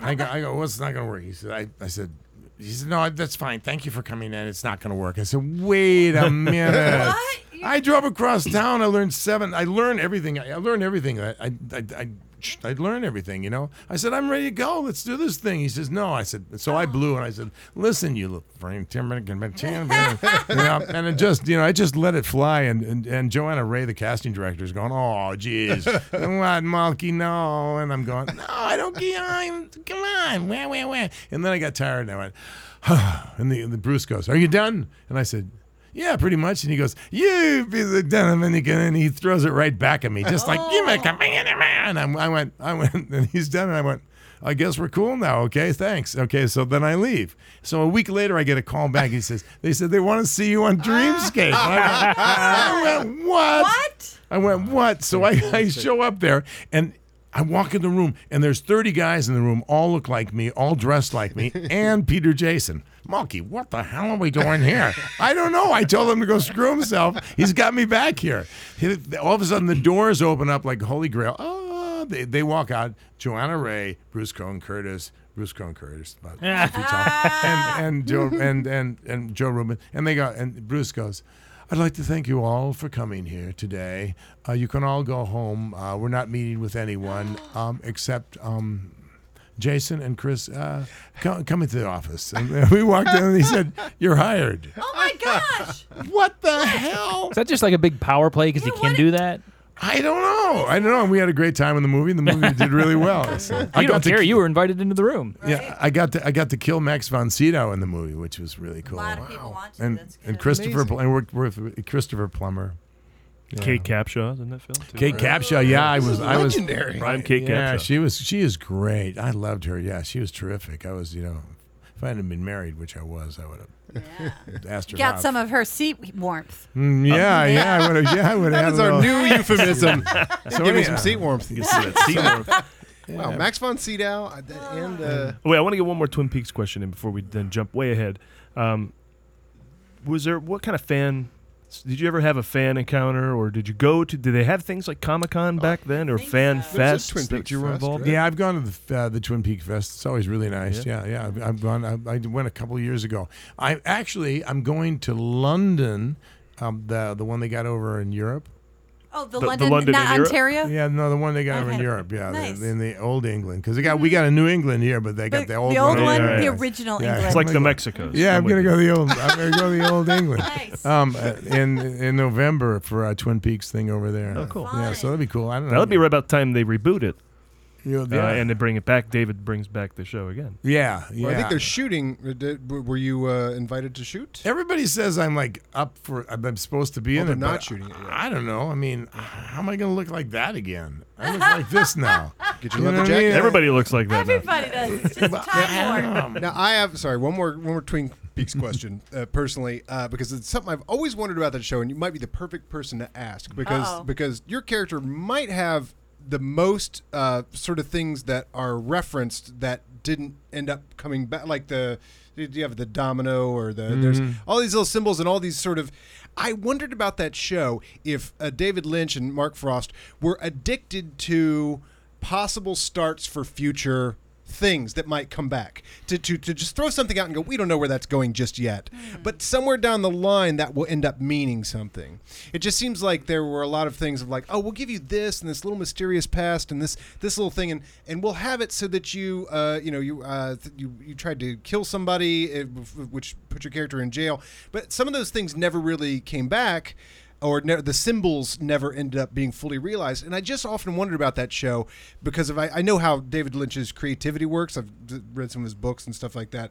That I think it's more like, well, I'm just going to put this symbol here, and maybe down the line, some other piece of creativity will come to me. They'll go, oh, that's what the domino means. That's true. But also when you throw in that iconography in a thing, it has its own resonance and makes people think about other stuff. Yeah. And so that deepens the groove of the storyline, and then you can either reference it or not, or just use it as a huge coloring thing. You're absolutely right, because somebody will put their thoughts onto it, and then they add that part of their story. That's really smart. So many people have come up to me and like laid out the whole thing about the domino and me and One-Eyed Jacks and why they called it One-Eyed Jacks and all this stuff. But I'm supposed to be in the back nine for that thing. That's what they say. So that would be great. Cool. So it'd be good. Oh, that'd be awesome. We have a penis, right? One-Eyed Jack's penis. Twin Peaks boobs. One-Eyed Jack's probably. penis. We have a friend friend who loves Twin Peaks, and we were here, and we were just watching the preview. And once you hear that music, you're there. You're immediately there. You're like, Can't wait let's to go. hear it again. Oh, All right, so I want to jump ahead. Let's see. Murder, She Wrote, Grace Under Fire, Broken Arrow, Walker, Texas Ranger, Touched by an Angel. Okay, Batman Beyond. Shreve. I want to jump way ahead. I'll just get right to Captain Phillips. Because you were in back-to-back my favorite movies 2 years in a row. My favorite film of the 2013, Captain Phillips. My favorite film of 2014, Whiplash. So let's talk about Captain Phillips, because I also think I'm writing an article about this for the website, themovieguys.net. I'm exploring what directors have perfect records. Alexander Payne is one, I think. Definitely, oh man. And then the other one is Paul Greengrass. Paul Greengrass is really good. And the director of Whiplash. And Damien Chazelle, yeah, but that's it, right? Well, anyway, I'm just saying. So and far, the so short it's good. based on. Yeah. But Greengrass, his films are so raw, like they look like the camera just happened to be there. So what is his directing style? Wow. We had a saying. We shot in Malta, and that was another movie, by the way. I said I found, and my wife found it on it was put out on Breakdowns. This thing, and my father was a mariner, and went to sea and sailed around the world. Oh, yeah? Did he play with Ken Griffey? Say what? Sorry, never mind. Go ahead. Yeah, right, exactly. Yeah, third base. Anyhow, so go the right-hander. No, anyhow, so she found it, and then they sent me. I read it, and it was cool, and they sent me the sides to read, and it was like. It's like 3 lines, and I'm going, dude, I'm not going. I'm not driving there and parking. This is a tactic at this point. I know exactly what this game is at this point. And so I said, I mean, is it like, I don't know. And she said, no, Franny Mazer is great. I said, no, I know Franny Mazer, the casting director, is really great, but I just I don't want to go in there and just say 2 lines. No, okay, go. All right, I'll go. So I learned my stuff. I'm gonna go in there, and Walter Okowitz wasn't there, and so then we did the thing, and she said, you can improvise, and I went, dude, all right, well, we're on now. So then I improvised some stuff, and I said it was pretty funny stuff, but the crux of it was that she said, well. Do you have any stories? And I said, yeah. Well, I told the story about my father being captured by the Japanese in World War II. Ooh. And so I told that story. And so then he hired me, and it was great. And then he hired me, because why not? But then we had a thing. The deal was that it wasn't enough to have to audition for the movie. You had to audition to stay in the movie. That was the deal. What does that mean? Well, things changed. It changed. So to that, if this is too long anecdotes, okay. So I'm pretty good at this. I love this movie. It's a great movie. So we're at sea. We're off the coast of Malta, and there's pretty heavy seas, but we're in a really big, we're in a big ship. I used to say, I'd go and said, hey, how's the boat today, Kurt? He's the first engineer. He says, this isn't boat. This is ship. Yeah. Where is men with sweaty oars, okay? But that is a boat. This is ship.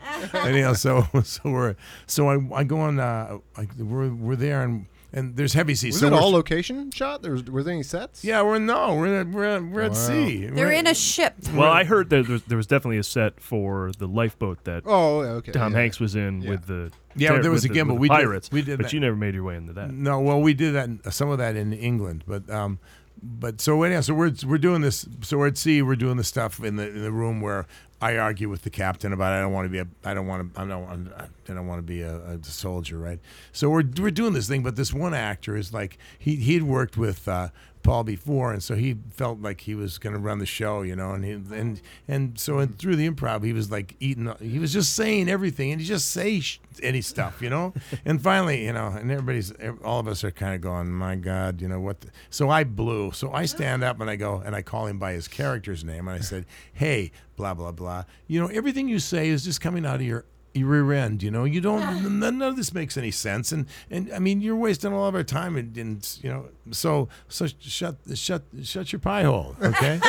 And I just yelled at him, and he got all red and stuff like that, and everybody was like, ew, Mulkey freaked out, but it felt really good.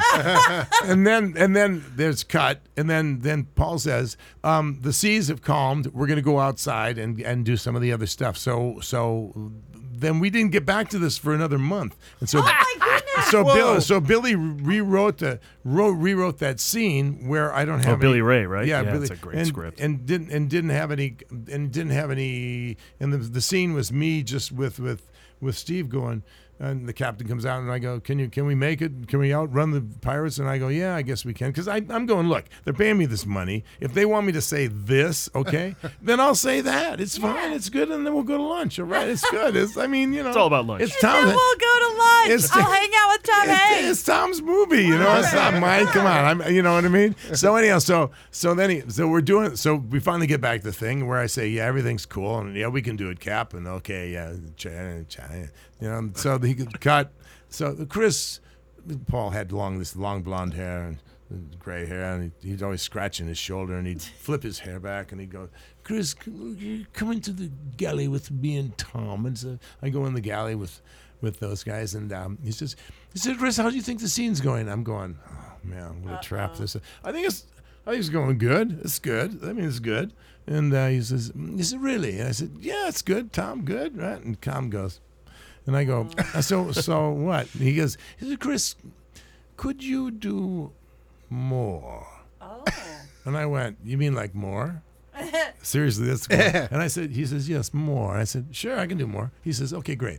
So I go out there, and when the guy goes to ask that one question, the guy that talked a lot, because he was going to talk even more. Oh, yeah. I go, hey, shut up. I got a right to talk here. I'm a fucking union guy for 35 years, blah, blah, blah, blah. And I blew on him right there, right? And then Tom and I have a completely improvised dialogue about Mogadishu and all that stuff that Tom and I just like batted off each other. And all those cutaways were shot. And when you see all the other people going, like that. Those were they're real? doing that. Yeah, those are all real because they thought that I'd gone completely insane again because nobody knew we were going to do that until we did. Right, because you'd already gone insane a month earlier. Yeah. Did you have any? Oh, sorry. Fantastic. No, I'm just adjusting my seat warmth. Yeah. How's your answer work? That's Kurt. Yeah.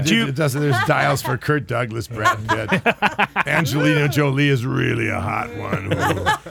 Did you play a character, a real person? And Yeah, did you meet that guy? Yeah, I played John Cronin, and I met him in New York at the New York Film Festival, and he and I are like almost identical. Oh, that's we look perfect. alike. We have he the looks same like Chris sense. Cooper. Yeah, he does. He's the same height. Yeah, I said you're a little twerp, aren't you? No, but very nice guy, but also completely irreverent sense of humor, and he can drink pretty much as much whiskey as I can, probably even more. Typecasting. Well, it's cool that he was at the premiere because you hear stories about how some of those guys were. That's not how it happened in the movie, right? I sat with him, and I sat with Rich Phillips, the captain. Oh, wow. And that's the way it went down. Yeah, I bet. So I have no idea what these other people are talking about. Did Rich Phillips walk up to Tom Hanks and say, I'm the captain?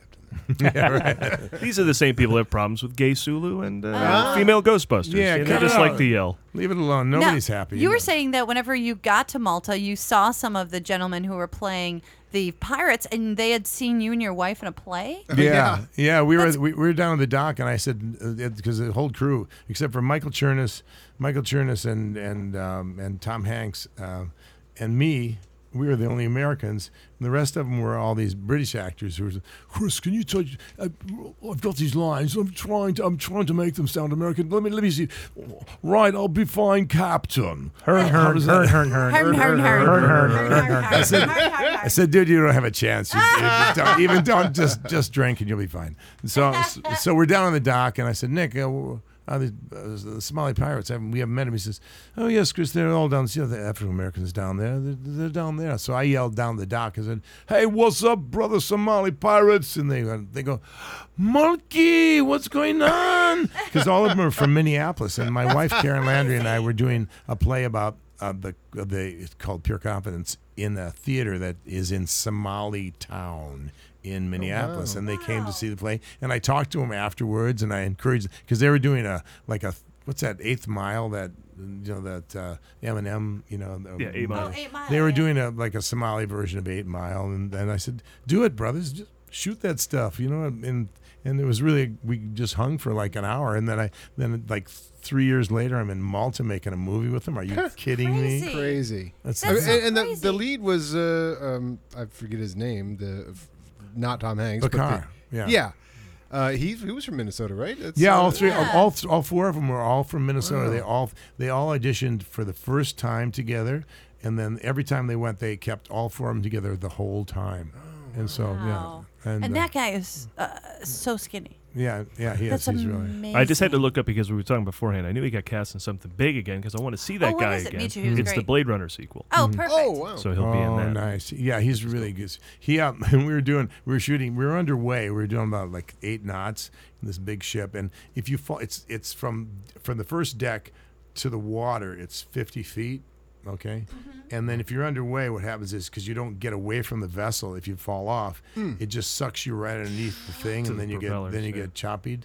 So anyhow, it's really like a dangerous place to work. I mean, let alone make a movie with a bunch of actors going, "This isn't real," and they spend 2 days going with all the actors. All this stuff is real. It will kill you. Okay, all this stuff is real. We sat and they showed all this stuff, and then we got our seaman papers and all this stuff, and so anyhow we're shooting along the railing. I know. Bart, if you didn't see it on YouTube, Bart leans forward and he goes, "No, all right, I won't." Literally goes in for the semen joke. I was going to do that too. I was going to do that. Siemens paper. I was going to say, and you cut that out. We got our Siemens papers as opposed to papers with semen on them. Right. Anyhow, That'd be awkward. Okay, good. That would be awkward. Say this is kind of a. I've read this paperwork and it's kind of a sticky deal. Anyhow, I had to go. Nice. I'm sorry. Did I pretty much? By the way, no. We're allowed to do jokes. It's good to do comedy. Our listeners in New York think jokes. that's hilarious. Yeah. What just happened? They have semen in New York, I think, because the Great plenty. Lakes are right there, and then they have the ocean. But did I pretty much cover it, or did you have something else? No, those were all fine. What actually what Paul saw and Adam saw was many things were happening. Like an overload of jokes just all got stuck right in the front of my It was head. really funny and to then watch. As they all backed up, Paul was like, he kind of like waved me off. He's like, nah. Yeah, it was a little too late. I was like, I wanted to cue. I was going to cue you, but you were already leaning forward. Yeah, that's a joke log jam. Yeah, it was That's total overload. But it's worse than an ice cream headache sometimes. That's also funny. Too many options. Yeah. Since we can't cover all 200 plus of your movies, the last one I'm going to talk about real quick is Whiplash. Who is this? Damien Chazelle? Am I Amazing. pronouncing that right? I don't know. They called me up out of nowhere. Oh, So this everybody calls me up. He says, "Go meet this guy." And Did you punch him in the face and you get cast? No, I just kicked him in the balls. From hello. I'm going, Damien. He's a nice guy. He was a great guy. So I'm going, hey, this is great. Go meet Damien. No, you got the part. Right. Yes. So I go there. So I go there and grab a cup of coffee with the guy, and he says, "Play the asshole uncle." So I said, "All right, great, I got it." So we go do that, and that was the first scene we shot in the movie. The family scene. Yeah. Oh, wow. It's I was looking at IMDb, checking out, doing a little stalking of you, and they have it quoted on your scene as the uncle. Whenever you say the kid goes out, he threw a symbol at whatever, and you're like, "Do you want to be remembered?" He goes, "I don't care if I'm a jerk. I want to be remembered." They have it quoted better. Yeah, because you guys are making fun of him for being in the arts or whatever. But he has some great comebacks. I forget what they are though. Yeah, it's a fun scene, but it's worth a review. But yeah, absolutely. We're gonna have a Mulkey festival this weekend. Oh yeah, Mulkey Fest. Mulkey Fest. I've something. You just like to be in these movies, and sometimes you're in the whole movie. Sometimes you're, like I say, I'm in it for a minute. But it's cool. It's like you just keep working and doing stuff and keep swinging. There's a bunch of us that back in the day. My friend David Proval and a bunch of these guys. They were hanging out in Beechwood Canyon, and they had this get together, and De Niro was up, Bobby De Niro was there, and David was going, I told these guys, I said, forget it, I'm not going to work this thing, I'm going to stay home. I don't, and De Niro said, "Hey, you know, acting is not staying home on the couch and just sitting around. You know, you got to go. I did Boxcar Mama and this and that, and then lately he's done these other things, and some of them are great, some of them are not great. Some, you know, and so that really stuck in my brain because as a young actor, you know, because I was like I was in my early 20s then, and I went, man, that's right. I should just do this stuff. So I keep doing stuff. So it's really good. It's important to do your stuff. Yeah. How did you get to know the Murray brothers so well? That's where I got to know you better, is when we went to the Murray brothers Caddyshack. You sang your rear end off. We at the sang Caddyshack. I told that story on the show. You did, yeah. but Chris this and is- I yeah. sang together, and actually it was crazy for me because, first of all, I barely Murray knew, brothers are Bill Murray, and, Brian, Joel. and Joel, and Brian, Joel. and, Brian, and I yeah. knew Joel because he had been on our show a bunch, and then I met Chris because he knows a Boubet's sister, and then we're singing, and the next thing I know, I look out, I'm singing a song I've never sung before with a guy I barely know with a crazy band, and there's Bill Murray. I'm like, what is And Bill's happening? freaking. He loved it. He was freaking. Well, I know. I met these guys because Brian and I got cast in a Larry Levin pilot and went to series on Fox called Bakersfield PD, which was this, and we did a year on there, and it was really the precursor of Reno 911. Is that right? Yeah. You got the same kind. Ron Eldard, me, Giancarlo Esposito, Tony Plana. Jack Hallett, oh my God, and Brian Doyle Murray. And so Brian and I met Brian from Hello, and it's like, wow, you know, okay, that's great. Did you play golf? You know, we go up to Rancho, you know, and just go up there and so we'd take a radio, we'd take a telephone with us, and we'd play. No, we're just at Starbucks. We're coming right back, you know. So we'd play golf during our lunch hour at any time we were off. And so Brian and I became really good friends, and so that's just kind of, so we're still so really, funny. he's a dear guy. Brian's, you know, incredibly smart, incredibly funny, great kisser. Oh, no, sorry. He has He's a good guy. amazing seat And, warmth. you know, and Joel, good guy, good golfer. But Joel is great, and Joel's Bill a and Andy sweetheart. and John and Ed, and I know the whole family. Now I'm like the Murray cousin now. Yeah. I'm proudly It say. It was like being at a Murray family reunion. Yeah, it really is. So yeah. Everybody neat. was an honorary Murray It was so that cool. week. We were playing golf. Brian and I were playing golf at Ensign Canyon with these other guys we picked up. You know, it's like, so we got the foursome, and so I leap. I do a rolling leap out of my car and do a roll, you know, and get up and run to my ball, you know, with my club. And the guy goes, Is that guy related to Bill Murray? And Brian goes, no, but I am, for Christ's sake.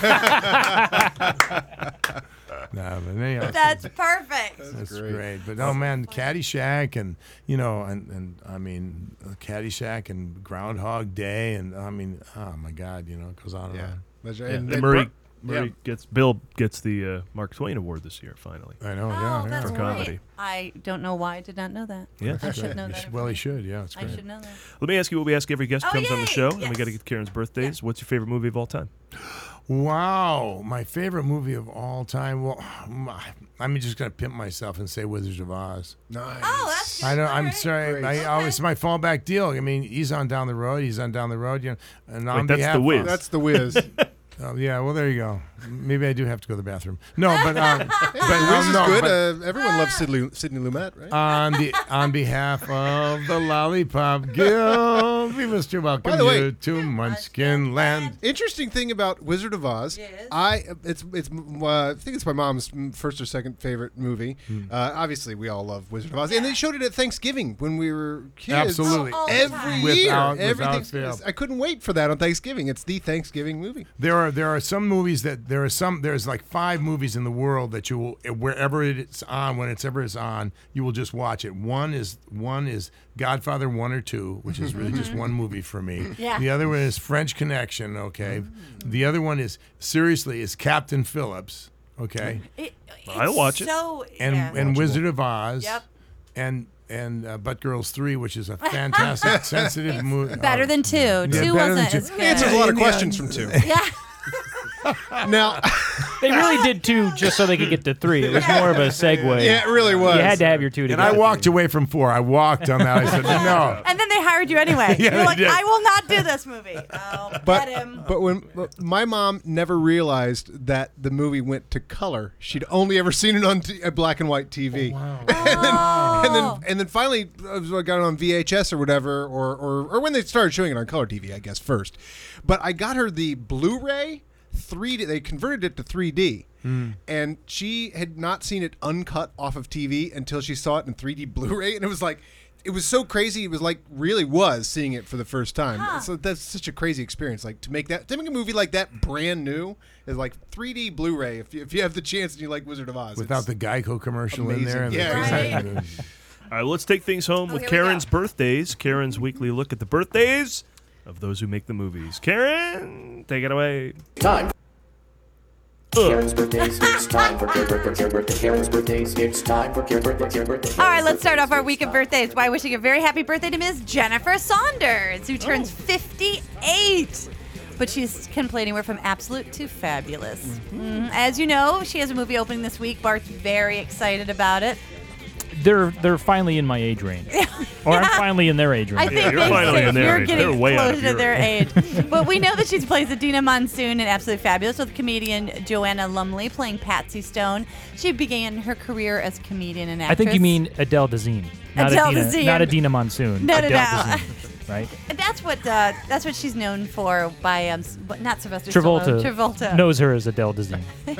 She got her start at the Comedy Store in London. Not London, Ontario. The actual one that Chris will be going to. The one they got over in Europe. The one over in Europe. She got her start. And that's where she met her comedy partner, Dawn French. Now, Dawn French was on The Young Ones. I don't know if you guys remember The Young Ones. They were on that together with her and Jennifer. And also Vegetable Girls Rights on and Top.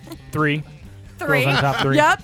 And Happy Families that they did a sketch from, and that sketch on French and Saunders is what became Absolutely Fabulous, with the uptight daughter and the drunken nitwit. So then they threw in, it Drunken turns Nit out, was also a very long-running series in British television. at least 30 episodes. At least over 17 years. It's about the Prime Minister. Joanna Lumley was actually... The girl that plays opposite her was actually a really well-known fashion model, and then she, aged out of that, which you do when you turn like 22. Not on the BBC. Well, that's the thing. They took her and made her funny, and the British people just absolutely loved it because they knew her when she was like a young, hot actress. Well, not even an actress, just a young, hot model. But then when she got older, they were like, oh, she looks funny. Then she behaved funny. Yeah. She and fixed it her worked. teeth, combed her hair. She's hilarious. She's hilarious. Over in Britain. This is just a little thing for me because this made me happy. Today I realized that the Vicar of Dibley, which is one of my... That is such a British sounding show. What? Wait a minute. It's one of my favorite British shows. Yes. That's a show? Yes, it's I thought that was a amazing. Not just a show, No. Richard Curtis. So it's good stuff. so good. The And Vicar of Diddley. Dibley. Not Diddley. I'm sorry. That's That's the most British sounding show Yes. next to Porridge, which is a show which I think is the most British sounding show. Yeah. I want to be on that. Yeah. We can get your part on Porridge. I'm directing an episode of Porridge. I would like you to be in it. Did you know that she was also in Spice World, you guys? I'm sure you guys saw that. I saw that. Minions. Yep. She does a ton of voiceover work. But, I have to say that Bart, this is kind of amazing, but John Leguizamo is celebrating a birthday. What? Yes. Yeah. He turns 52. What's Spawns? so interesting about this is that you said it's interesting that he's, working again. Yeah. Yeah, he's done a ton of stuff right now. I know. Matter of I fact, tease John Leguizamo. We love John Leguizamo. just turned 52 of all things, which I think is crazy. And he can play anywhere from feisty to sensitive to a cold-blooded killer. Like in Bloodlines, which he's currently in. He plays Ozzy Del Vecchio. So scary. We're in season 3. Yeah, we're about halfway through the new season. Do you have some trivia on him? Because I don't want to trump your trivia because I heard him do an interview, and I think he's the only actor to kill both like Marlon Brando and Robert De Niro on screen. Guess who else he killed? Paul, don't guess. He's killed somebody else that Paul loves on screen. This might be. I might be wrong with Max von Sydow. Brando. but- Didn't kill him if it's what it Oh, he shot him. He Shot didn't him kill in him. the head. In the head?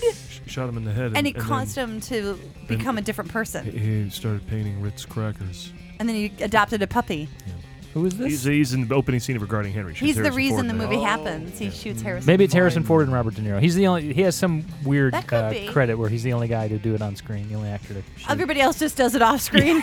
Yeah, really. Perfect. Underrated Excellent. movie, The Pest, by the way. Oh yeah, Underrated movie. Yeah, Spicorama was his one-man show. That's what I was just going to say, and that was great. filmed by HBO, and that was the thing that kind of got him his calling card. Then he did. He also did Mambo Mouth, which Yeah, he did I like never 4 saw. or 5 solo shows that really took. Yeah, that was the thing. Rocketed for a him while, up. was the, Also, it says here he played in Spawn. He played a clown. He did. And he said that costume was like a penis wearing a condom. I don't know this character. Is that accurate? They didn't really have special effects back Yes. then. And if anybody's seen the ending of that movie, they really didn't. But yeah, he had to scooch down. He had to like lean, scooch down in a costume. It was. That's the way I felt when I drove up to the house today. Yeah? I went to Whole Foods and I came back to my house and I felt like a penis wearing a condom. That'll happen. It usually But I'm happens feeling- when you go to Vaughn's. I just but- want to tell you, I'm feeling better now. I feel. This Well, you're looking great. You look Description. fantastic. Perhaps you It's an off- spawned earlier, and Perhaps you Use did. description. You're at least half a foot taller. You probably didn't need that in this radio show at all. No, people love theater of the mind, and so they can enjoy that image. All right, Bart, you know how much I love when celebrities sing. This is true, Chris. I know this happens to you all the time. People are approaching you on the street and they say, "Hey, tell me 2 interesting things about that Carrot and Volpe." And I say, "Well, first, next to Kirk Douglas, some of the best seat butt warmth you're ever gonna experience." This is true. This is true. And then Yes. the other thing that I tell them about Karen is that she loves when celebrities sing. I do. So I thought that I would give our birthday girl, Jennifer Saunders, a little love because I didn't. I mean, she does a ton of voices, and she was in Shrek 2 playing the fairy godmother. And so here she is singing a little "Holding Out for a Hero," and she actually sounds pretty good. She sounds great. Yeah, it's not funny. It's good. I need a hero. I'm holding out for a hero till the end of the night. Darling, sweetie darling. Gotta be strong and he's gotta be fast. Sounds like Donna Summer. Right? It's Yeah, good. I was going to be funny, but it's actually good. It's great. All right, that wraps into the movie showcast, everybody. Together with the movie guys, individually we are Karen Mark. Bobby. Follow us at the Movie Guys on Twitter, Facebook, and Instagram, all that stuff. Thank you once again to all of our new listeners on WRFA 107.9 in Jamestown, New York. Please come back every Monday night at 8 p.m. Thanks to Chris Mulkey. Yeah, fantastic. Check out Chris's music too. We got to make sure we plug that. Yeah, what do you have for social media? You follow on social? Yeah, I do. I do Facebook a bunch, and it's on CD and iTunes, and you can see some of my videos on YouTube. It's great. Living in White Trash Heaven, and Blue Highway, Lost Heroes Highway. Yeah, it's like a lot of stuff. Yeah, just keep rocking. And you play all over, right? Yeah, you said come you were going see. to, Yeah, just came back from Vegas playing House of Blues at Mandalay Bay. Come up, we'll be up there in early September again. It's good stuff. Great. Yeah. Drinks are free. Cool. I'm just saying. It's going to be packed If you're now. gambling, Our if audience. you're gambling, they're free. Come on, baby. Thanks to Steve Scholes for his writing contributions to the show every weekend as ever. We owe everything to Pat Peach. Next week, we wrap up July with Jason Bourne. And who cares what else, honestly. And if you don't know what to go see, just go see Ghostbusters. Because the ladies could use that nice big box office. They so did. keep The giving biggest them comedy money. opening of the year. Perfect. Yeah. I love when guests who have worked with directors have a impersonation because I don't know what those people sound like. What do you have to do a Walter Hill impersonation? Chris, I'm just low and do it slow. Okay, go ahead. Can you say this is Walter Hill and you're listening to the movie guys? Hi, this is Walter Hill. You're listening to the Movie Guys. Thanks. I got no money in my pocket, but I know I'm on my way. I think that's fate's hand.